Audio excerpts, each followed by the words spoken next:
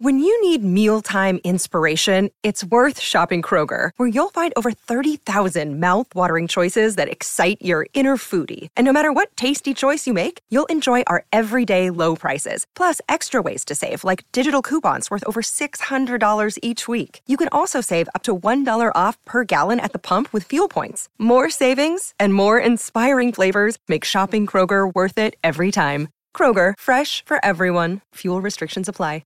Mother's Day is around the corner. Find the perfect gift for the mom in your life with a stunning piece of jewelry from Blue Nile. From timeless pearls to dazzling gemstones, Blue Nile has something she'll adore. Need it fast? Most items can ship overnight. Plus, enjoy guaranteed free shipping and returns. Don't miss our special Mother's Day deals. Save big on the season's most beautiful trends. For a limited time, get up to 50% off by going to BlueNile.com. That's BlueNile.com. The Province Sports Podcast.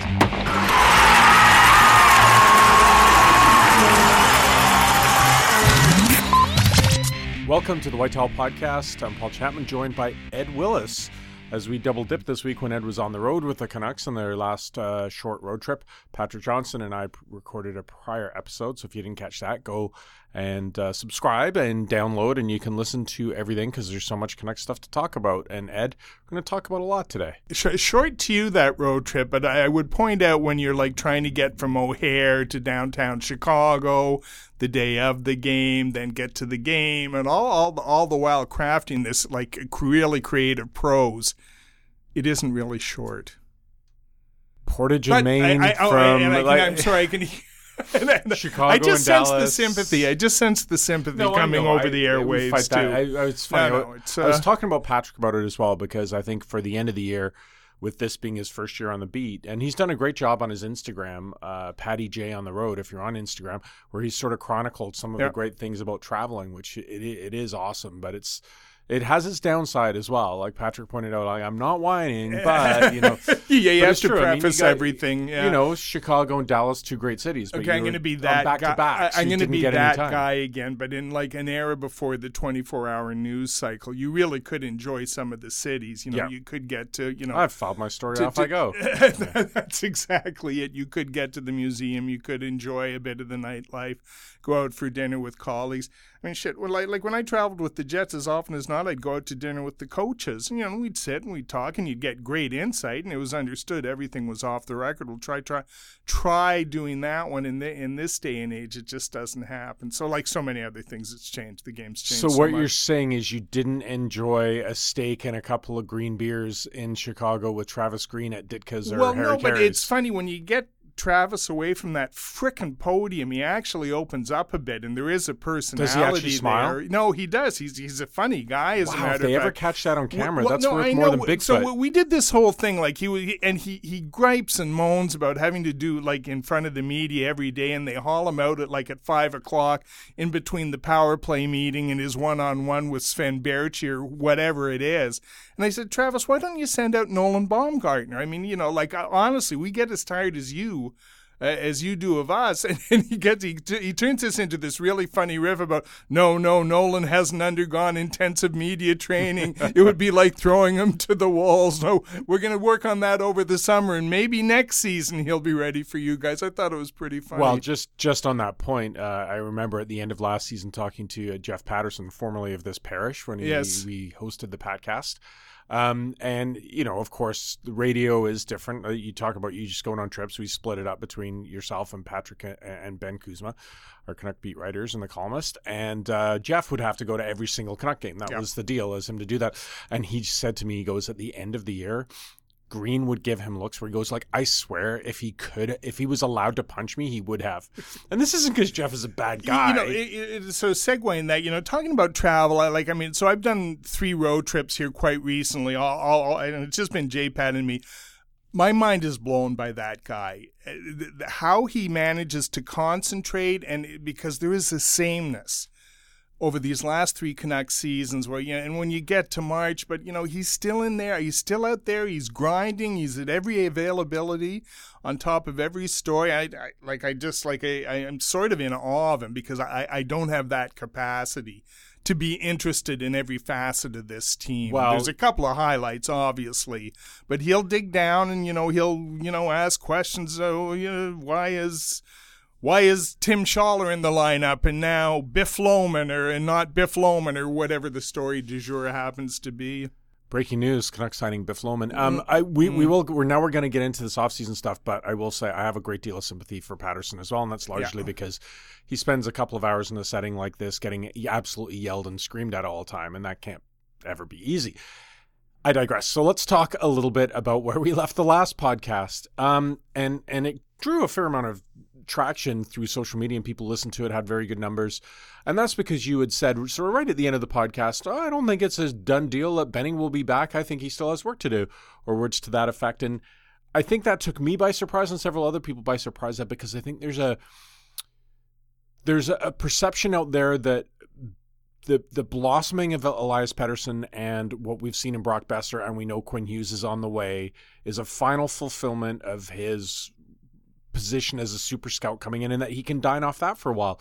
You don't get that impression.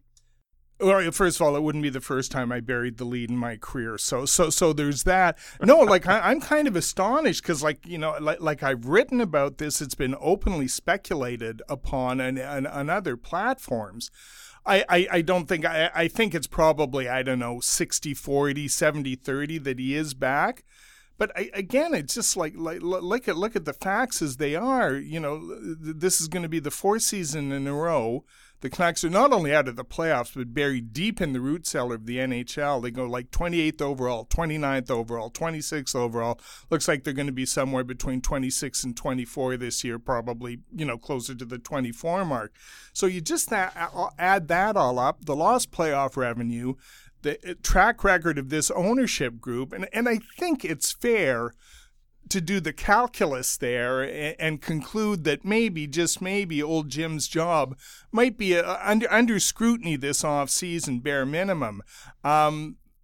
Yes, what you say is true. And I think if they finish strongly, I think that'll go a long way towards substantiating the program he has in place and the plan and what's coming. But like I said, that's an awful lot of 27th place finishes this ownership group is looking at, and they're not exactly known for their patience. So it sets up as an interesting offseason for me. I honestly think it comes down to who they might be able to get. And if they could get a big sexy name, or if Tony whispers the right name into Francesco's ear this summer, I think it's entirely conceivable there could be a change. This is kind of a crooked parallel, but as you were speaking there, I was trying to remember the comparable in my head, and I'm reminded of the Raiders canning Jack Del Rio because they thought they could, when they were showing progress, because they thought they could get John Gruden. Look how that's turned out for the Raiders. And not that they're a model franchise, but I wonder if in some of this thinking is around who might be available for the Canucks. It's like, we're not terribly dissatisfied with the guys that Benning's drafted and what's happening, but we don't want to miss out on this. So let me ask you, I get the sense we know that the Canucks are hosting the draft. We know how much that's going to be used as a platform to sell season tickets, and we know they've got money to spend in free agency.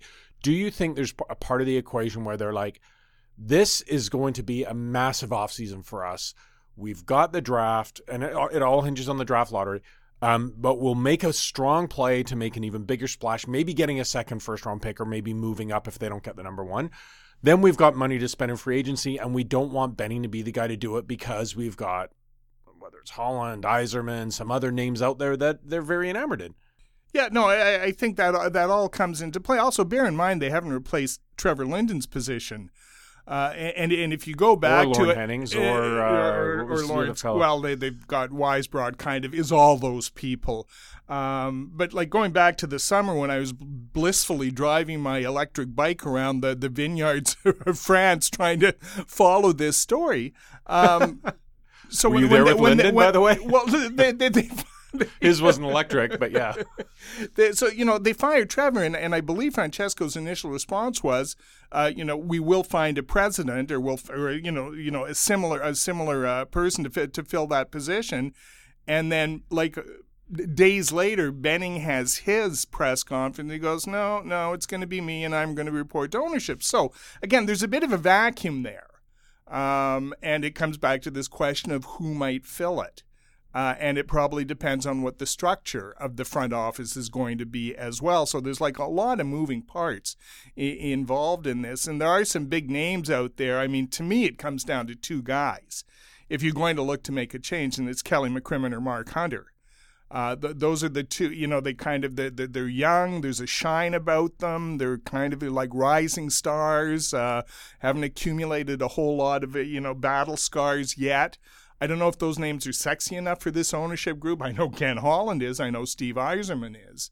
But yeah, so like I said, this is going to be a really interesting offseason on so many different fronts for this organization. Yeah, it's that's where I think in any other year it might just be, well, let's wait and see, and you give them another 25 games, and if they're not showing progress, that maybe there's a change. But it's just this sense that this could be such a big summer. Do you trust the guys that you have there to make those moves? Because that pressure comes from ownership. Mm-hmm. You know that they're, you may be standing on the stage, but there's a certain someone there who wants the spotlight on them as well. Yeah. So those can't be easy working conditions. No, they can't. And we can turn this around inside out, upside down, and come at it in any number of ways. Benning's track record, it's the draft. That's really it. That's the one thing, and it's the one card he can play is that look at what we've accumulated here in the last 3 years. The trades, not so much. The free agent signings, not so much. The results, certainly not so much. And I think you could probably throw the hiring of Travis Green in there as a plus on his accounting sheet. And it's funny, like yes, the Pettersson draft pick that probably in the final analysis is going to buy him another year, I think. But here's the other thing I keep thinking of. If they hit on the Jake Virtanen pick and the Olli Juolevi pick, the 6th overall pick, the 5th overall, if they hit on those two picks, they're either right on schedule or ahead of schedule right now, because those should be impact players, and they should be impact players in the lineup right now. Just let me ask you this then, because of your historical knowledge and context of the NHL. Yeah, you've got Travis Green, but you also had Willie Desjardins. Mm-hmm. You've got Pettersson and Besser, and people still are very hopeful about Hughes, but you have Juolevi and Virtanen. And again, that's not to say that they can't be important pieces going forward, but where we are right now, not looking as good as those other two. And then you start to look at the second and third and fourth. And I remember hearing how Jordan Subban was a steal. I remember hearing how Castles was a steal, and on and on. And now this latest crop is, Gadjevich and Lind, et cetera, et cetera. So if Jim Benning is just by that very rudimentary prattling on, as you would say, 50-50, is that good enough? Is that fair? What, in terms of draft picks? Or no, just in terms of his overall performance as a GM, in terms of, okay, one coach didn't work out, maybe set you back, hire another one. Yeah, I don't think you can rate him that highly. I really don't, because you're right now, as of this writing, you're talking about really 3 draft picks that actually, you're really talking about 2 draft picks that we're pretty sure of at this point, and that's Besser and that's Pettersson. Thatcher Demko looks like a good draft pick, but you don't know. Quinn Hughes looks like a great draft pick, but we really don't know on that one either. And again, this isn't like a small sample size. This is his 5th year on the job. It's coming up. His 5-year anniversary is coming up. So balanced against that are, the missed Juolevi pick, the missed Virtanen pick, and we don't have time to go into the free agents and the trades, which have all been at best lateral moves. They certainly haven't improved it. And I'm sorry, there's one other thing he deserves credit for, and that's signing Troy Stecher, who's really had a breakout year this year. So to get a college free agent, who's stepped in and really become a bona fide NHL defenseman, that's a pretty good asset for the organization. Touch it a little bit from what you saw on this last trip. It is somewhat comical to me, and I did speak with Patrick about this a little bit. The last 3 seasons, you said there's a sameness. There really is. I mean, you can talk about surprising starts. You can talk about an ebb and flow, and probably the Canucks were in it longer this year than they have been before. But inevitably, they've in the last 3 seasons, they hit this valley, take themselves out of it. Everyone says, great, we're going to get a high draft pick, and then they start winning. Like, what the hell, Ed? Like, this does spur on, we'll get into a little bit longer, the tank versus non-tank. But, all 3 years is like everyone goes, yep, they're done. Let's see the kids play. And all of a sudden they start beating people. Well, no, okay. And I know it feels that way, but it really isn't. It really isn't. Last year they got a little spike from the Sedins. And yes, look, I was surprised as anybody when they come back from 2 wins from that road trip. But again, let's go back to this. They finished third from the bottom 1 year, second from the bottom the other year. I think it was fifth last year. Going back to the Tortorella tire fire, they were, again, fifth or sixth from the bottom. I'm not sure if they could script a tanking any better. And I know in the feverish mind of the draftists, if they really complete the job, this inevitably will lead to the Austin Matthews piece or the Nathan McKinnon piece or the whoever piece that will turn this franchise around. You just can't script it that way anymore because, the odds of the lottery draft are so long. Yeah, you're getting a better chance, but I think you're talking about a 5-point improvement between, finishing third last and first last. I should have the numbers, and I'm sure we'll hear about it if I don't, but I think the point stands. You just can't really rely on, finishing last overall and coming out with that bauble. Now, if they do get, and wouldn't it be so Canucks, I've said this before, wouldn't it be so Canucks if this is the year they actually win the draft and move up when they're poised with, the year they weren't supposed to do it is the year they do it, which would be, completely in keeping with the history of this franchise. Well, yeah, this time last year, everyone was hysterical over Rasmus Dahlin. That was the guy that was going to turn their franchise around. And defenseman, everyone is so happy with Quinn Hughes, even though he hasn't played yet. And frankly, if people had their way and they had a higher draft pick, it was Nolan Patrick or Nico Hischier. That's right. So, Cal McCarr was the guy they wanted, and they were mightily pissed that he went the round before him, and so now they flipped from a defenseman to a center, and again, full credit to them, they rolled the dice on this skinny Swedish kid, who a lot of scouts would have gone, God, he's built like an HP pencil. How is he going to survive in the NHL? Well, he's done pretty well. How did you think he played on the road trip? Last week we talked about the struggles he had maybe with the grind. Yeah, he's really impressed me through, and it really goes longer than that. And again, it's, we've talked about it. It's the totality of his game and the way he doesn't cheat to create offense. And, yes, he went through a dry spell there. But, what I see from him is, like all the things you want to see in a great player is, the responsibility and the battle level and the compete and the yada, yada, yada. And, this is a kid who just turned 20. I think in another 2-3 years when he gets his man strength, again, we've talked about this before, he's a different player stylistically to Forsberg. But he reminds me so much of Forsberg in the way he competes at both ends of the ice and the way he never gives up on a play and things like that. And I think the other thing is Green went on at great length about Brock Besser and how he says this is the best he's played in his 2 years under Green as a Canuck. And he really is. He started to really play an NHL type game. And it makes him, he's still very dangerous in the offensive end, but it's just a more complete game. And I think those are really good building blocks going forward. And it's one of the reasons why I think, fans can actually, embrace this run that they've been on and not be afraid of it. Not be, oh, geez, we're blowing the first overall draft pick. There goes Jack Hughes or Capo or whoever it is. I think they need to look at the bigger picture here and maybe some of the developments on the team this season. Yeah, it is funny when you contrast the last 3 seasons. And of course, last year everyone was just in this love affair with the Sedins.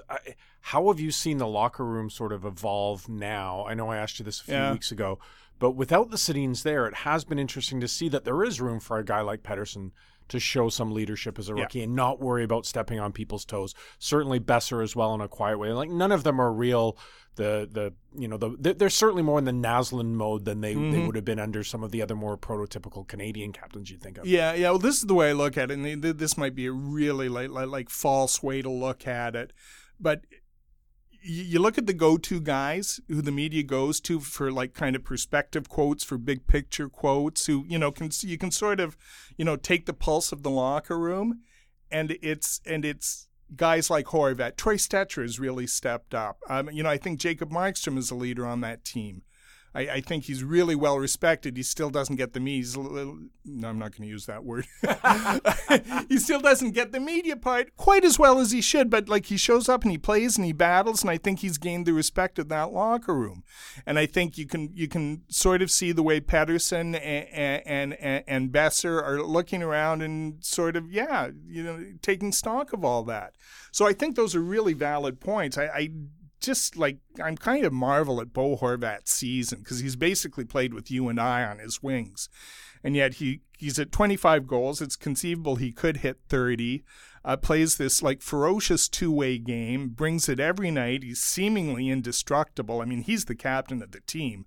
I don't care if he's not wearing the C. And I just wish they make what is obvious to everybody and turn it into a reality. So, because I think that really means something. I think there's something like that carries so much weight, both symbolically and realistically when you're wearing that letter, and it identifies who the guy is, and he is the guy on this team. So sometimes I feel like, obviously because of my job and being associated in various degrees with the sports department here, going back to 1994. I feel like I'm in this giant snow globe and I don't necessarily maybe see the same storylines in other cities. Like, why is the C here always such a gong show? Like, I even go back to the year Luongo was made captain. It just seems to have always, I mean, certainly there was stability there when Henrik had it, but in between, it always seems to be more of an issue. The year that they made, who was it, Dan Quinn, Petri Skriko, and Barry Peterson. How about Messier, and we'll get rid of Linden, Is it just this market, or is it, I know there's a bit of a fuss in Montreal about Shea Weber, but overall, it just seems like it's a way bigger deal here than it is elsewhere. They just seem to miss the obvious over and over. No, I shouldn't say over and over again, but that's kind of, and again, and I think the Luongo thing, and it was kind of typical of the Gillis regime, is like we are way smarter and we're going to do things differently, and they succeeded on a lot of fronts, but making the goalie the cap, like there's a reason nobody had done it since Bill Durnan sometime during the war years. So it's and again, this is why it comes back to Horvat for me. He's the guy. Give him the C. It's not like you're going to be ruffling any feathers. I think everybody in that locker room knows it. And there's one thing with this kid, you don't have to worry about it going to his head. He's not going to turn into a diva overnight just because he's got the C. He represents everything you want in a captain. That is something I think that's happened here a little too often over the years with various GMs too, is treating the C like a contract perk rather than who's the leader. Yeah. And you're right. The answers there is obvious. We referenced Jeff Paterson earlier. I want to reference another broadcasting legend. A very salient point on social media this week from the Lee Powell, the old sports talk legend, who ran through who the Canucks were playing on defense on this recent trip to kind of grind in the face of the people who are upset that the team is winning games and saying, Luke Schenn, Biega, Sautner, like, you're winning with a defense that really is an AHL defense. How much more do you want them to tank? I mean, other than re-signing Neil Belland and Benning coming back to play with his old partner and be the player GM, I'm not sure what else they could put on the ice to try and tank it. It's a remarkable story what they have been winning with. Well, no, I'm sitting there in Dallas and I'm sitting there in Chicago and watching them, and you're right. Like, so over half the defense have played most of this season in the AHL, and it wasn't like they were really distinguished. They were pretty solid AHLers, but it's not like they were, they just kicked the door down and they're playing so well. You have to. And the Bulldog, God bless him, he spent time in Utica too, and I wrote that thing about him today, and if there's one thing I love, that thing is a good column by Ed, by the way. You should read it if you haven't seen it. Love writing about the Bulldog. This is his 5th season, and he arrived as kind of the 8th defenseman in the organization. Spent a year in Utica, worked his way out, and 5 years later, he's still, like, in a perfect world, he should be the 6th, 7th, 8th defenseman in the organization. But they look around, inevitably one of or both of Edler, Tanev get hurt, somebody else get hurt, other guys disappoint, and there's the Bulldog standing right there. And he's been terrific here since the trade, since they traded Goodbranson. Luke Schenn has given them everything. He's basically what Goodbranson was supposed to be. Goodbranson was supposed to be a higher level player, but he was supposed to be that kind of rugged, stay at home, make no mistakes, solidified defenseman. And that's what Schenn's been so far. Take it one step further and getting ahead of ourselves, but Benning has talked about restructuring the blue line and how this is going to be, a target in the off season. I look at it, if you go into the season, and God knows they won't finish it this way, but if you start the season with Edler, Tanev, Stecher, Hutton, Hughes, and the Bulldog as your 6 guys, and maybe add another one and push the Bulldog down to the 7th guy, I'd be okay with that. Given the alternative of spending $10 million on Erik Karlsson, I'd be way more okay with that than trying to force, and get that guy in. So I understand when Canucks fans are like very, very leery of what might happen this offseason, but that would be the worst case scenario for me. I'd be perfectly fine going ahead with the group they have and maybe with one addition. The only thing I'd say about that is you're making a massive assumption that Tanev and Edler won't injure themselves, Yeah, that's right.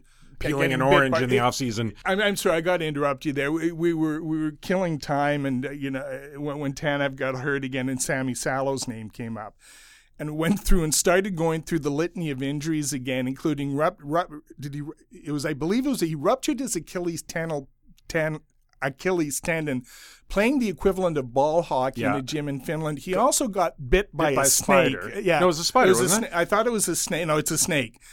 Playing golf in Finland. And playing golf in Finland is funny enough. Maybe he was bit by a spider and a snake. So there is a rich tradition there. So if you get bit by a spider, a snake, and get stung by a scorpion, is that the Sammy Salo hat trick? I believe it is. Yeah, I believe it is. He also ruptured a testicle at some point, but I'm not sure how. Which led to and that that was the other great thing because it led to arguably the greatest quote in Canucks history. Sammy, how are you feeling? The general's okay, but the battalion is down. Better than the general being up, I guess. But when you look at this group, is there anyone that is taking into account that you just saw 3 very competitive games, is there anyone in this group who's really played themselves into the equation for next year? Because you're right, a lot of people look at retooling. Yeah. So much is going to depend on that April 9th lottery, isn't it? Yeah. Their direction, where they go. Yeah. But beyond that, you talk about Schenn. Are any of these guys really in the mix for next year? Oh, I want Schenn to be so badly. It was kind of a joke subject between Jeff Patterson and I, because first of all, he's a great quote. He's got a great perspective on the game.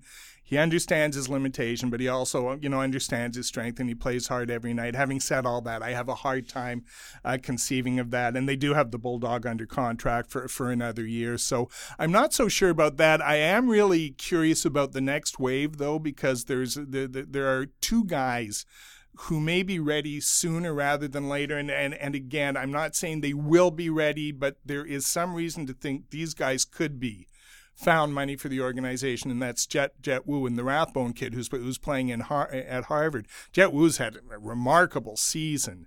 I'm pretty sure the organization isn't in a place where they would rush him to get him into the NHL, but I think he's kind of played his way into the picture right now. And again, it's so hard to tell with these college guys, because then the Canucks there's about half a dozen of them that you go, geez, maybe, just maybe, whether it's Tyler Madden or whether it's Will Lockwood or whether it's Rathbone, and they've had guys like Adam Gaudette in years past. Really good prospects. With that and a quarter, you can buy a cheap cigar. So it's an interesting one, but I am curious about both Rathbone and Jet Wu, how long it will take, and if they are going to figure into the plans. That's the real shame of the Young Stars tournament in Penticton being canceled, because I could just see Rathbone and Wu playing together, and then all the poll questions about, do we put them in the Ring of Honor or the Hall of Fame together, or do they get separate nights? Because that Young Stars tourney certainly was it gave birth to a lot of superstar careers that never fulfilled themselves. Yeah. It's I do think that I made reference earlier that really where the Canucks land with this draft pick, it has never been more important in terms of the direction. So all things being equal, Ed, not saying, well, yeah, you got Jack Hughes on the table, you have to take him. Is it scoring wingers, or is it more talent on the blue line that you think is a higher priority for this? Yeah, it's interesting. So, I mean, they figure to be picking somewhere between 6th and 9th, right?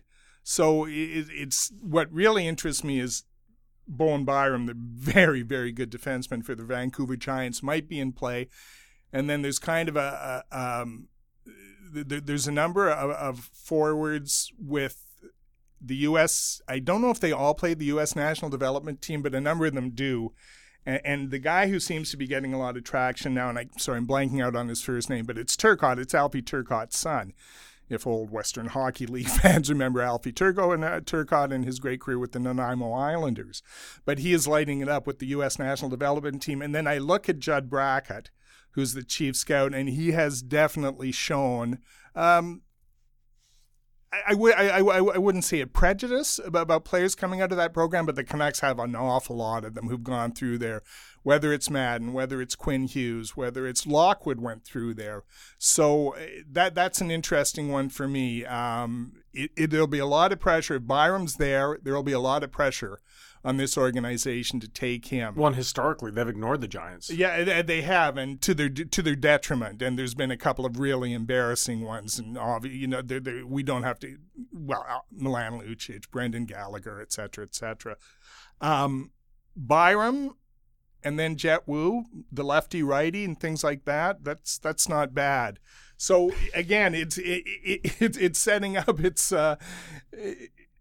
I'm just thinking back over the history of the drafts in Vancouver. Now, there's only been two in my career. The 1991, which the famous, Nedved, where they should have set themselves up for the next decade, and they botched it supremely. Nedved, and then that's right. In one of the rich draft, and they continually missed on far superior players that, like I said, could have set them up for the next decade, and probably would have led to a Stanley Cup win somewhere along the line. And then it was 2006, wasn't it, with the Bertuzzi trade? Yeah. It's kind of, there've been some pretty juicy storylines come out of the draft, and I think this one will be another one. Yeah, you imagine Yager playing with Bure? Oh, jeez. Well, it was funny, and I remember talking to General, because I was a beat reporter then, so I was a little more plugged into, talking to general managers, talking to scouts. Everybody agreed Yager was the best player in the draft, but there was still the Iron Curtain there, and there's this question about how fast they'd come out. So Pittsburgh steps up. They'd have to wait 2 years for him. Exactly. Yeah. And then you're dealing with the Federation and payoffs and what a headache this is going to be.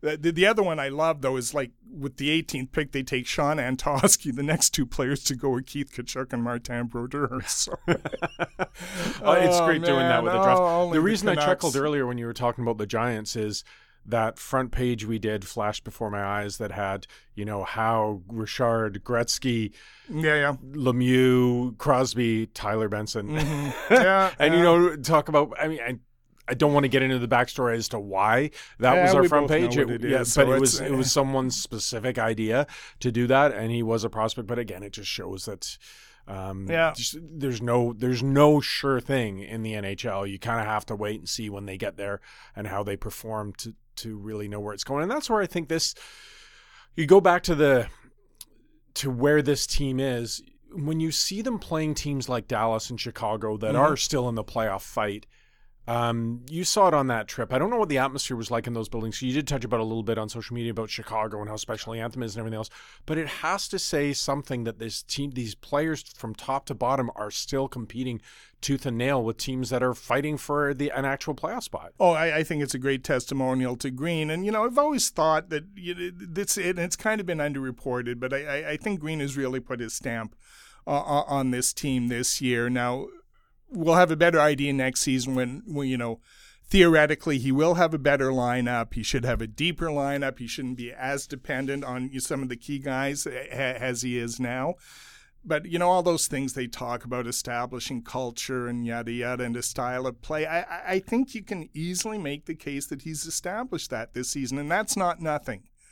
I think, I think in the perfect Canucks world, we might be looking back on this little run is maybe an indication that it was the start of something, that he had succeeded in like I said, putting his stamp on this team. There's no reason they should have won those games. There's no bloody reason with the lineup they have. But for the most part, I can think of maybe a half a dozen games this season. It might be more. I don't think it's a lot more than that, where they've just been thoroughly outclassed.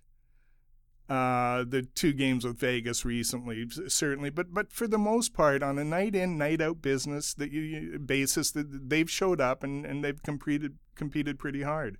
Having said all that, just before we wrap up, I remember doing one of these podcasts with you in our old building about 3 years ago, in the old podcast studio we had right next to the washroom, where if you listen carefully, you could hear the toilet flushes. Ambient sound. It was fantastic. And you always said that 2020 was the year that this team was supposed to be ready to compete. Now, next year has to be the year, isn't it? I mean, we have seen, you can make an argument for incremental progress. Certainly, if you look at the prospect pool, it's a lot deeper than it was 3 years ago, but there's no more ifs, ands, or maybes, isn't it? Next year has to be the year that they take a massive step. Oh, I think so, yeah. And it was January 1st, 2020, so it's going to be midway through next season, and then to me, they really have to show signs that, they're not kind of, they're not teasing, they're not, but they have arrived, that, this team is in place, and then you start really measuring their progress in real terms, not in terms of, oh, geez, I hope we can play meaningful games, but, they are a competitive team, bordering on a team that, can compete in the upper reaches of the NHL. And I think that's fair. I would have argued, I still go back to that game coming out of the All-Star break where they go in and they finally have their lineup intact. They go in and they beat Colorado 5-1, and they're holding down 8th place. But I remember looking at the schedule and looking at this stretch of games coming up. And they've got 7 in a row at home, and a lot of them are against non-playoff teams. And I thought, geez, if they're just a couple of points back, I really liked their position. And of course, the next night, it wasn't even the next game. It was immediately after that game. Baertschi comes down with post-concussion syndrome. And I believe, is it Edler or Tanev, or Edler gets hurt the very next game. Edler gets hurt the next game, but 3 games later, Tanev goes down, and then it's a shit show, right? Then it's just, we're just trying to scrape together a lineup and survive, which is too bad. But I'm still looking forward to these next 7 games, just to see if there really is something there. And I think, really, for the bulk of Canucks fans, the ones who pay to go see the games there, I think they're enthusiastic about it too. I think they want to see what Pettersson and Boeser can do. I think they want to see Thatcher Demko playing some games, maybe against playoff teams. I know for a fact they want to see Quinn Hughes, and I'm going to be really, really looking forward to seeing him play at the NHL level. So there is something here. I know it's not what fans wanted, but I still think this season, by and large, rates as a qualified success, and if that's damning with faint praise, so be it. Great stuff, Ed. Unless you have any other hidden bombshells you want to tease for next week. No, Pettersson refusing to sign a contract extension. Boeser, that'll be the next one. No, it is setting up to be a really exciting offseason, so there's lots of stuff to talk about from here on out. As I said, with them hosting the draft, it's going to be an even bigger stage, and I expect them to make some big moves, and they got money to spend, so it's going to be a fascinating offseason. Now, I'm sorry, have you assigned the draft lottery story to Cityside yet, where they're going to talk to the shamans, the native priests and astrologers and Georgia Nichols, and what color hair does Jim Benning have to have?